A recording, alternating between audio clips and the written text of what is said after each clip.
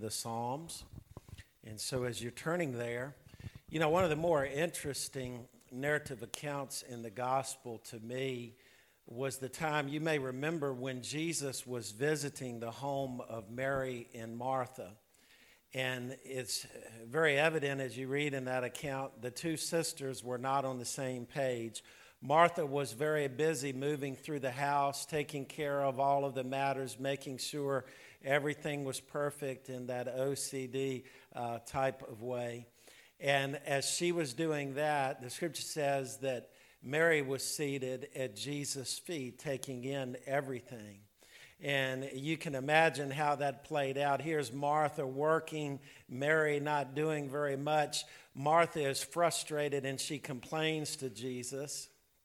And Jesus, rather than giving her an affirmative response, gently rebukes her and says, Martha, Martha, you are concerned about many things, but Mary has chosen what is best that won't be taken from her.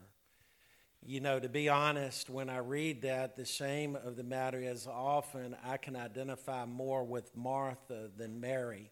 I'm the type of person a lot of times I want to be doing, and I'm the type of person when instructions are given, I just dig in and start to put something together without reading it, and usually that's a big mistake, especially for me. I'm the type of person, I want to be doing things for Jesus, yet Jesus made it very clear in that account that spending time with him is even more important than spending time for him. And it makes sense, because how can we know what to do for him if we're not spending time with him? Well, today we're looking at what I would call a Mary psalm, not a Martha psalm. By that I mean the psalm that we're looking at today, Psalm chapter 92, is really a psalm of reflection. Last week we looked at Psalm chapter 12, and we noted how the psalmist, David at that time, was looking at everything around him, and it was disturbing to him, but he found solace in the strength of God, in the presence of God, and the counsel of God's word. And that's true. Today, though, we see the psalmist in chapter 92 has a different focus. Rather than looking at the world around him, he's looking at the Lord himself, a perfect Lord, and he really marvels at the attributes of God. Look with me at Psalm chapter 92 for a moment. The psalmist says, "It is good to give thanks to the Lord, to sing praise to your name, Most High, to declare your faithful love in the morning and your faithfulness at night with a 10-stringed harp and the music of a lyre. For you have made me rejoice, Lord, by what you've done. I will shout for joy because of the works of your hands. How magnificent are your works, Lord. How profound your thoughts. A stupid person does not know. A fool does not understand this. Though the wicked sprout like grass and all evildoers flourish, they will be eternally destroyed. But you, Lord, are exalted forever. For indeed, Lord, your enemies will perish. All evildoers will be scattered. You have lifted up my horn like that of a wild ox. I have been anointed with the finest oil. My eyes look at my enemies when evildoers rise against me. My ears hear them. The righteous thrive like a palm tree and grow like a cedar tree in Lebanon. Planted in the house of the Lord, they thrive in the courts of our God. They will still bear fruit in old age, healthy and green, to declare, the Lord is just. He is my rock, and there's no unrighteousness in him." Let's pray. Father, as we look to your word today, forgive us for the times when we're so absorbed in our lives, when we're so absorbed in our prayer lives of bringing our petitions to you, that we do not stop and reflect on your greatness in your many magnificent attributes. We thank you for this psalm today, which is a reminder of who you are. And so, Lord, speak as we study your word, that as a result of this, Lord, that we would be more alert to your greatness. And we pray it in Jesus' name. Amen. As I said, this is the second consecutive week that we have been looking in the Psalms. And to be honest, we're between series of messages. Next week, we're going to be observing communion. And the week after that, we're going to be ordaining a gentleman into the deacon ministry of our church. And so we're excited about these next 2 weeks. But today, we're looking again in the Psalms, and we're looking at Psalm 92. And maybe you would note in the beginning of your chapter there in English, it says, a psalm, a song for the Sabbath day. And so this psalm very specifically was written during a day of rest. And so I think it's appropriate for us to understand this psalm as a psalm of reflection. You know, God has given us the day of rest, the 1 and 7, where we can stop and not just allow our bodies to rest, but also to be recalibrated toward Him. And so here in Psalm chapter 92, we see very specifically that this was a psalm that was often sung on the Sabbath day. Just as the music we sang today, this psalm would have been sung, and it was a psalm of praise. You know, sometimes in our prayer lives, we rush too many times. We do not take the time to reflect on who God is. Many times, as I just prayed, our prayers will be petitioned. Lord, I need you to do this. Lord, do this. Bless this person. Help us. And those are important parts of prayer. But it's very important also, as we come into the presence of God, that we stop and remember to whom we're praying. In fact, it's very important. Imagine if you had a friend, and every time the friend came to you, he says, I need you to do this, I need you to do that. In fact, I was laughing one time. We had a lady, she's since gone to be with the Lord, has no family in our church here. And I had been out of town. I came back off of vacation. And as soon as I came back, I visited her in the nursing home. She says, I want you to go do this. I want you to go do that. I said, she doesn't need a minister. She needs a gopher. But many times we treat God that way. Could you imagine if every time someone came to you, all they were doing were pouring their troubles on you, all they were doing was asking for things for you, but it would be very taxing. And so praise of God is an important thing in our prayers. And that's why this psalm that was sung on the Sabbath is so important for us to look at today. And today we're going to see the psalmist focuses on 5 attributes of God which really elicit the psalmist's praise. And the point of the message today is if your prayers are off-center or have become dry, then go through this study today and look at these attributes and incorporate it in your prayer life. Rehearse the attributes of God in prayer. And when we do it, it will enliven and center our prayers. So I want to look at these 5 things this morning. And the first thing the psalmist does is he praises God for his creative ways. He praises God for his creative ways. Now, in the first 3 verses, we see really a testimony. He said, it's good to give thanks to the Lord, to praise your name most high. He's saying it's a good thing.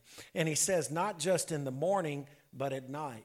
It's important in the morning because when we begin our morning reflecting on who God is, it sets the path for our day. And at the end of the day, it's sort of no matter what's gone on through our day, it brings a great close to our day. And so he mentions the use of the instrument in verse 3, and then he moves, beginning with verse 4 to the end of the chapter, these 5 attributes of God. And the first is this.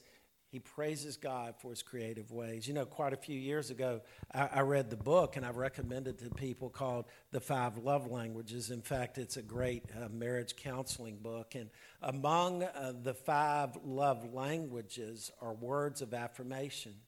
And the point of the book was most people have a primary love language. And for me, really, words of affirmation is, if not my main one of the top 2 love languages that I have. And in words of affirmation, they're basically words that build up.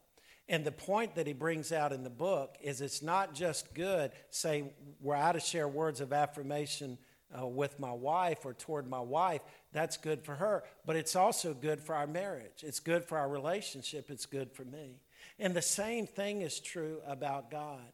When we stop and we give words of affirmation, when we give words of praise to the Lord, when we affirm who God is and recognize it's not just good for God, it is good for us. And the psalmist here begins by focusing on God's creative ways. And this is not the only psalm where he focuses on creation. One of the most famous would be Psalm chapter 19, but also in Psalm 100 he says, "It is he who has made us and not we ourselves." God created you, and he created you to have a relationship with you. There are many people today, they're living chasing the dollar, they're living chasing position, they're living chasing entertainment, never stopping to reflect on the truth that God created them. But not only did God create us, he created all that is around us, and he created ex nihilo. In other words, he created by merely speaking. Most things that are made today, there has to be some substance from which it's made. But God created this world just by speaking this world into creation. Have you ever stopped and thought about that? When you look around at created order, the power in God's word and the magnificence of who God is. Well, the psalmist here did not overlook that. Look at verse 4. "For you have made me rejoice, Lord, by what you have done. I will shout for joy because of the works of your hands. How magnificent are your works, Lord. How profound your thoughts." God's thoughts. In fact, that which is created begins in the mind, and in the mind of God, it's an amazing thing, his creation. You know, during our trip to Italy, on the first full day in Rome, we had the opportunity to see the Vatican, St. Peter's Basilica, and we saw a lot of amazing paintings and sculptures. The second day, we were traveling through Tuscany. We were leaving Rome and heading toward Pisa and then Florence. And I remember before we went to bed that last night in Rome, I told Karen this. I said, "Today we have seen the works of man. Tomorrow we're going to see a more beautiful thing, and that is the works of God." And Tuscany is renowned worldwide, some of the most beautiful areas of the world. And I can attest to you, it was beautiful. But move forward, there's beauty here.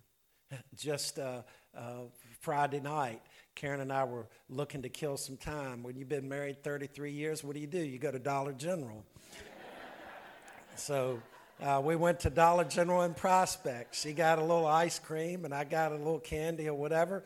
But as we began to make our way south toward Prospect, Karen looked out to the west. It was a beautiful sunset right before the rain was coming. It might have been Thursday night. My day, I think it was Thursday night. It's Thursday night. And I thought, we traveled all the way across Italy to see beauty. And you know what? God is so great. He doesn't just limit it to one place. In fact, we took a picture. Hopefully you can see it sometime.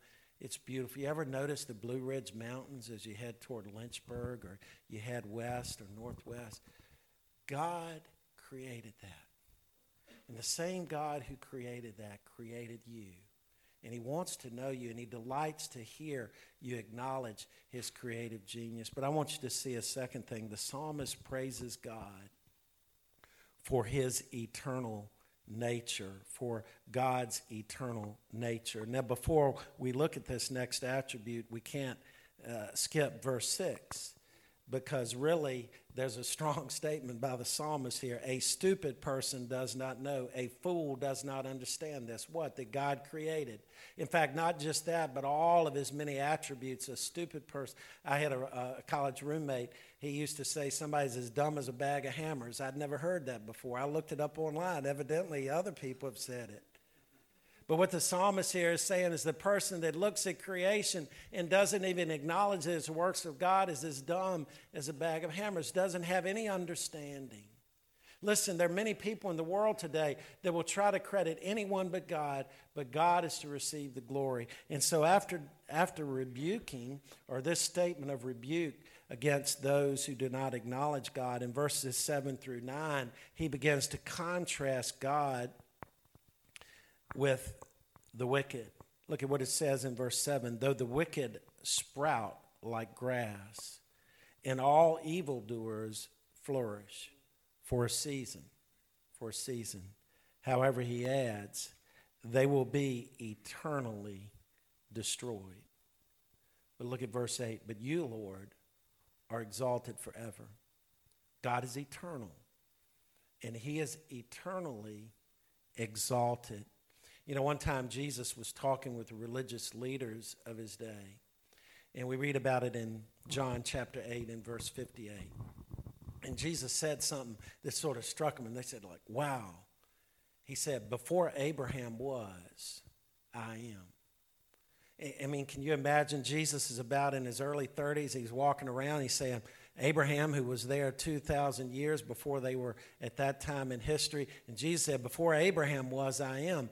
But he was saying more than just the truth that he predated Abraham. But he very specifically used the same term that God the Father used in talking to Moses when he sent Moses to deliver the people. He said, tell them I am has sent you. And so if we could translate it accurately, when Jesus said, before Abraham was, I am, he's saying, I always have been, I am, I always will be. And the point of the matter is this: there is never a time when God was not, and there never will be a time when God is not.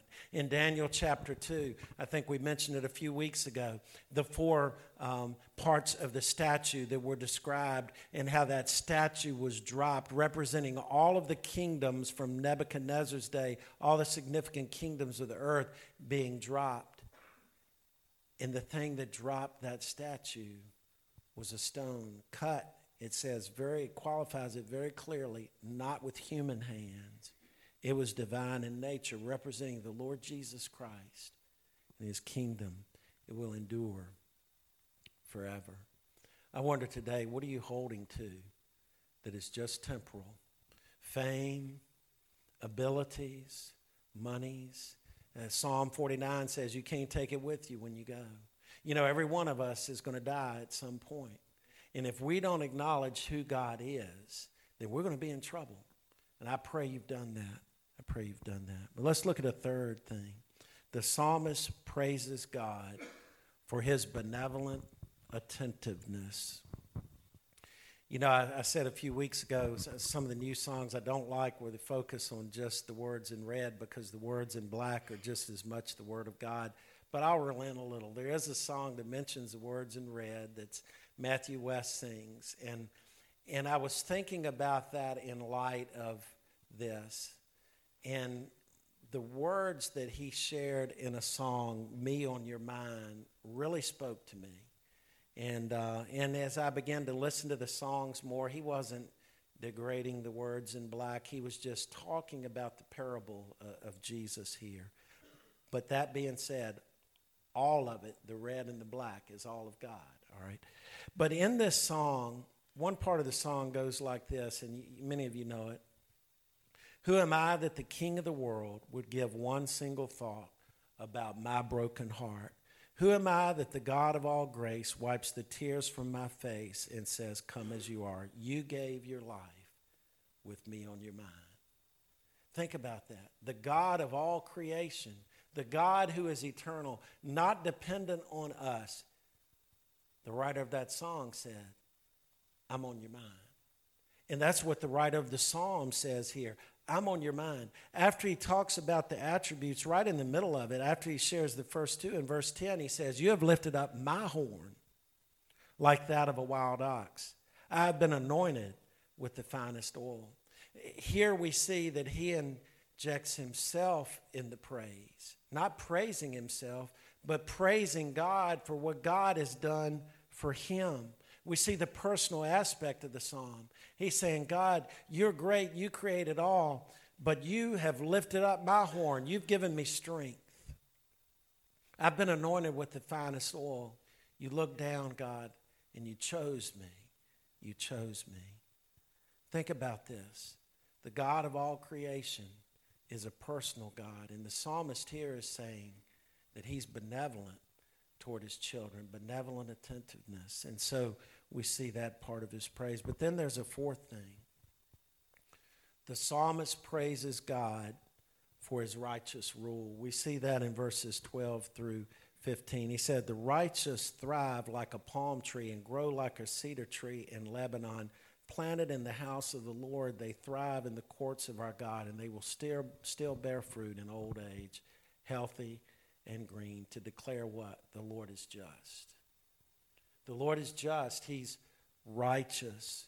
You know, I don't know about you, but looking at the news these days can be really depressing. We see partisan politics on both ends of it. We see a world in disorder. We see things that we know that are wrong being esteemed as right, and things that are right being esteemed as wrong. And if we're not careful, we can feel like the psalmist last week. We can be discouraged. But what did the psalmist last week do? He moved his eyes to the Lord and to the Word of God. You know, we need God's Word. When was the last time you really opened God's Word and said, speak to me, God? When did you open the Bible?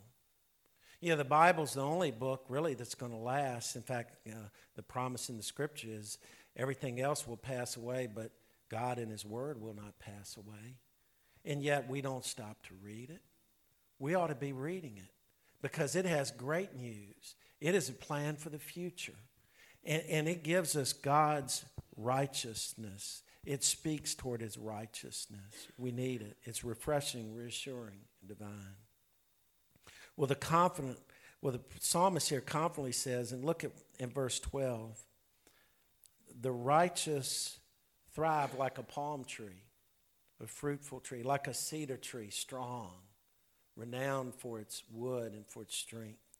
But then I like what it says in verse 13. Planted in the house of the Lord, they thrive in the courts of our God. In other words, if you think about it, there's certain seasonal plants. When it gets cold, what do you hear? You need to move it in the closed-in porch or in the house. Why is that? Because that environment is conducive for it to thrive. So what is he saying here in verse 13? The righteous thrive in God's house. Now, why would they thrive in God's house? Because God Himself is righteous. And so what we see is a testament not just to those who follow God, but that God Himself is a righteous God. He is just. And we look forward to His return and His earthly, visible, physical rule on this earth, which will be a righteous rule. I wonder today, do you know the one who's righteous? Do you praise God for His righteousness in a day where everything is askew? Well, I want you to see a final thing. Fifth, the psalmist praises God for His immutability, for the fact that God doesn't change. You know, there are two known times to me when I came that close to death. Now, you know, there were probably many times. There were times maybe if we'd set out 5 minutes earlier, we would have been in a terrible crash. Only God knows that. But there are two times in my life when I can attest, I know I almost died. Once I was working in our yard in the fall around this time of year, and Wilson, my oldest son, was on the riding mower and I had the rake. And have you ever heard of onomatopoeia? That's shoo, like that. That's the sound. If you ever watch the Roadrunner, it's the sound that went through. And I can literally tell you, I heard a rock go right by my ear. Never in my life have I ever heard that sound, and I don't want to ever hear it again. I dropped to my knees. I was shaking because I realized if that thing had to have been that close to my ear, it picked up a rock. If it had hit me in the temple, I wouldn't be here now. But the second time I almost died was in the Atlantic Ocean. I'm not a bad swimmer. I'm not a great swimmer. I'm an average swimmer. But Whitney and I were in the Atlantic Ocean, and we got out a little too far. And I don't understand undertows, but all I know is I was pulled and I was exhausted. And by the grace of God, we were thrown toward an old pier that was strong enough, and we held on long enough for that water to subside and me to get energy back. I mean, I was clinging literally to my life, and Whitney was clinging to me. But I thought about that. That pier, with everything going on, was unchangeable. And what does the psalmist say about the Lord? He is my rock. He's my rock. In a day where everything changes, he doesn't change. In a day when everything is crazy, he's not crazy. You know, we need time to reflect on God's greatness. We need it. He's unchangeable. We say, well, Pastor, you just said he was eternal. Well, he's eternal and unchangeable. He's eternal and immutable. And those things are distinct. They're related in a lot of ways, but he could be eternal and have changed. He could change his mind, but he doesn't, because he's God, and God doesn't change. He doesn't repent or relent in the way that man would. So not only is he eternal, not only does he exist forever and has he always existed, but he's the same. I wonder today, do you need that stability in your life? If you've not come to know Jesus Christ, you need to come to know him. In the midst of the torrent, you need that which is immovable. Are you attached to him? You know, as I think back to this psalm and just these 5 attributes, I wondered, how much did Martha miss that Mary got that particular day? Have you ever stopped and thought about that? She was so busy moving around, she had to have missed something. The scripture doesn't tell us. And then I thought, why does God call us to rest, to reflect? We need time. We need time to rest in him and to rehearse his greatness. We need time to remind ourselves the one to whom we're talking. You know, Anselm of Canterbury was a Christian philosopher during the 11th and 12th century ADs, and in the spirit of his predecessor, Augustine of Hippo, Anselm held that faith necessarily precedes reason. But he added, reason can expand upon faith. In other words, he said faith stands alone. It precedes reason, but he had no problem with reason complying with faith. In fact, one of his most popular sayings was the necessity of the incarnation of Christ. He said, only man owes the debt, only God could pay the debt, thus the God-man, Jesus Christ. That's how he would reason. But this great thinker didn't just spend his time thinking about matters like that, but he spent time really reflecting on God. In fact, he wrote this, and I think it's good for us to hear. Come now, little person, turn aside a while from your daily employment. Escape for a moment from the tumult of your thoughts. Put aside your weighty cares and let your burdensome distractions wait. Free yourself for a while from God for God and rest a while in him. Enter the inner chamber of your soul and shut out everything except God and that which can help you in seeking him. And when you have shut the door, seek him. Now my whole heart say to God, I seek your face. Lord, it is your face I seek. Is that your desire today in your rest to rehearse who you're speaking to rehearse the Lord himself? He's a great God, unchangeable, eternal, our creator, benevolent toward us, righteous. All of the things that we desire, he is. We just need to take time and think on that and spend that time. This psalm of rest speaks that to us. Let's pray. Father, as we look to your word today, we thank you for this psalm hid in the midst of the many psalms in the Old Testament. Father, it was a song. It was sung just as we are going to sing in a moment. It was a song that testified to your greatness. Lord, forgive us in the busyness of our lives when we do not stop to reflect on your attributes. Father, forgive us when we're too busy doing and not spending enough time hearing. And Father, if there be any here today who have never entrusted their lives to Jesus Christ, I pray your Spirit would speak. And we lift this prayer in Jesus' holy name. Amen.